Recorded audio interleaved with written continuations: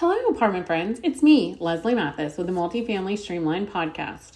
Well, a few weeks ago, we talked about being heard and not hiding behind something. But it's time to pivot slightly and get back to some of our apartment basics.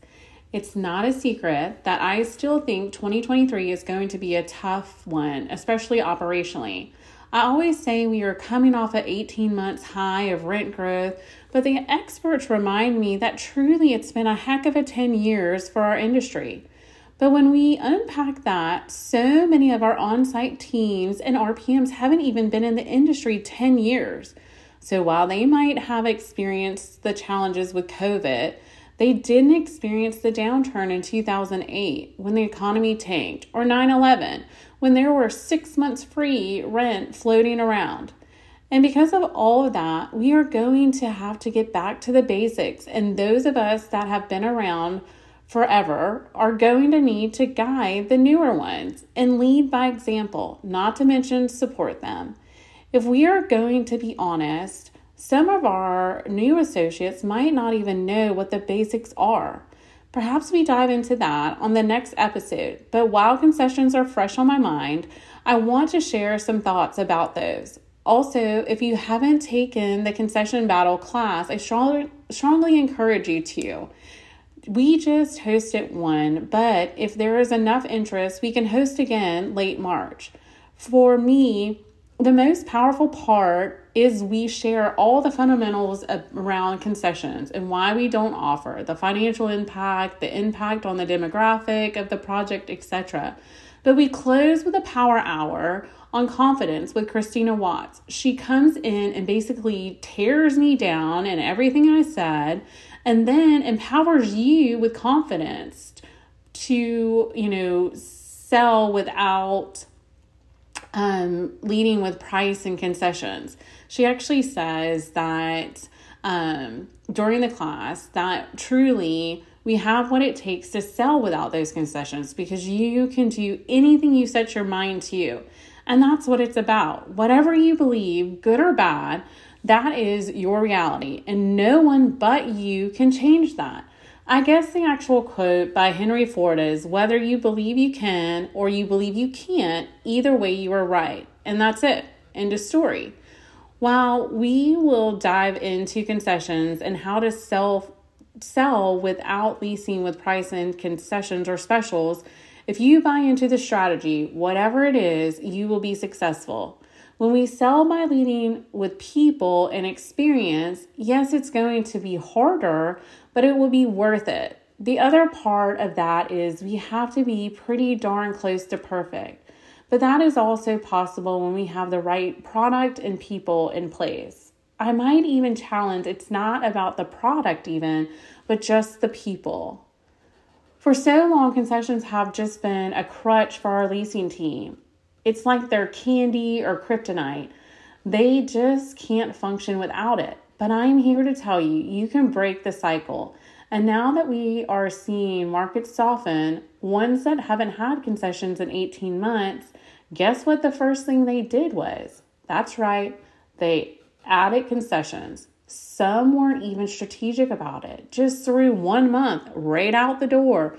Or some even skipped over 1 month and went straight to 2 months. Oh my goodness. I began opening my lease ups on revenue management about 5 years ago, and since then have removed concessions and limited gift cards as well. My thought process is we are going to have to do the work one way or the other. So why don't we do it on the front end and build a stickier resident that will stay longer? This makes renewal season a little easier too. We now have turnover across our portfolio below 45%. And I know for a fact it's because we do not lead with specials or pricing. At least the last 12 months have been really fun with no concessions. I got to stop fighting with teams, management companies, or persuading them to buy in because concessions were so few and far between in most markets. Even think about this summer, how occupancies were at an all-time high. Renewals were going out at record increases. It was okay if they didn't renew because as soon as the apartment was put on notice, it leased. Prospects were watching online leasing like it was the stock market, waiting on their units to come available. It was exciting until all of a sudden it wasn't. I could feel it in my gut coming. I was actually in Nashville when I felt the first cringe. 97% occupancy across the board, rates higher than the market had ever seen. Not achieved, but seen. Then those renewals went out in September, and those November people pushed back and started giving notice. The market reacted quickly and immediately started throwing concessions at it. No pivot, just reaction. Within days, I looked up and Atlanta was in the same exact boat. Honestly, it didn't even have to be this way. We were working off of rates that hadn't even been achieved. We quickly could have adjusted rates or used a loss leader strategy.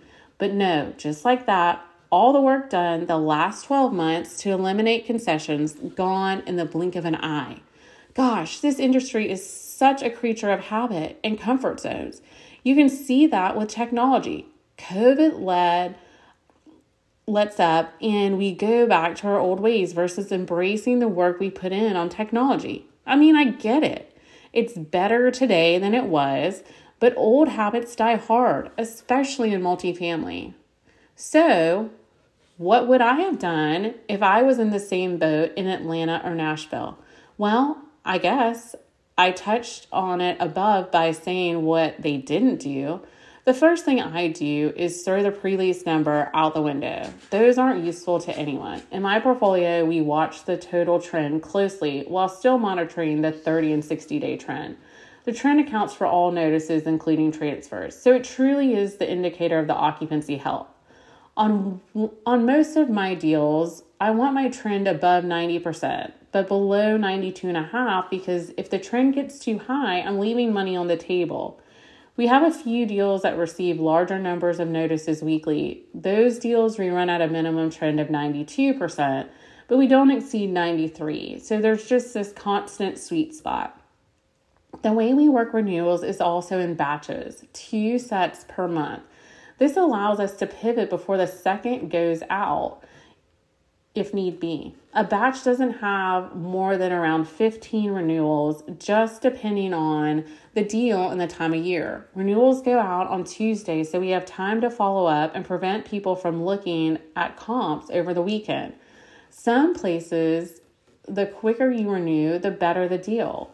Both items allow us to pivot quickly if need be. We strive for only 45% turnover.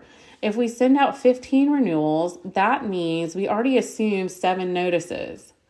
While 14 notices at once might seem like a lot or overwhelming, especially in November, broken into 2 groups is palatable. This helps eliminate the knee-jerk reaction. If trend dipped going into the fourth quarter for my deals, I would start with a loss leader strategy on select less desirable units to drive traffic.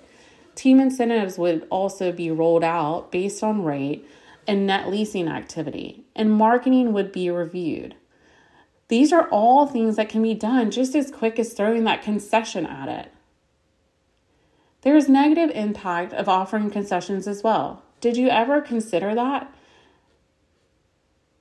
It tends to compromise your demographic, increases fraud and bad debt, which of course leads to higher delinquency.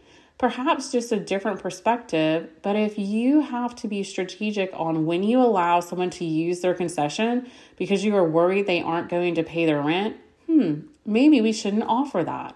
In addition, those concessions are costly to your clients and owners. It's not just free money. It comes out of their bottom line, which means it reduces their distribution. Don't believe me? Review the financial. We aren't just trading concessions for vacancy. Those concessions, 9 times out of 10, equate to a larger loss. If on average your rent is $2,000 per month, that's $67 a day in vacancy. If the unit would have sat an additional 10 days to lease it, that would have been $670 versus $2,000 you gave away. So if you're still with me, I want to leave you with some additional thoughts that hopefully encourage you to make the change to sell from the experience versus price and specials. But before we get to that or get too positive, I want to share a few things about selling from the experience versus pricing. What does that look like? It looks like a playbook in place outlining the prospect experience, your scent, your career apparel, the curated playlist, a thoughtful tour path, a leasing script, etc. The things that when the prospect walks in, they immediately know that something is different about you and your property. Shop your comps so you know what you need to do to be better than them. Ensure maintenance is on board with the same strategy. Curb appeal is on point and turns look great. Have the right people in place that understand the worth of making prospects feel important, heard, and valued. We can take a deeper dive, but I would be remiss if I failed to mention this, even just briefly today. So Brené Brown has a quote that says, "You can choose courage or you can choose comfort, but you cannot have both." Perhaps you don't think it takes courage to sell without concessions, but I would say it does. It takes courage to dare to be different, and that is what I'm asking you to do. Don't sit in the comfort zone, but choose to put in the work on the front end to create a stickier resident that is going to be impactful for your deal. Sometimes we have to dig deep and take the path less traveled, but I never looked up and said, wow, it wasn't worth it. I'm hopeful if you understand the why behind what we do or what we're asking of you, you will be more apt to get on board. I believe in each of you and know that you can do this. You can make the shift. Put the work in on the front end and reap the benefits later in the process. While I understand this might not have been the most popular episode, and some folks might have already turned it off as soon as I said no concessions, I appreciate those who stuck it out with me. Again, I believe in you, and I know that you are the ones that are going to change our industry. Cheers to getting off the concession wheel, and see you back here next week.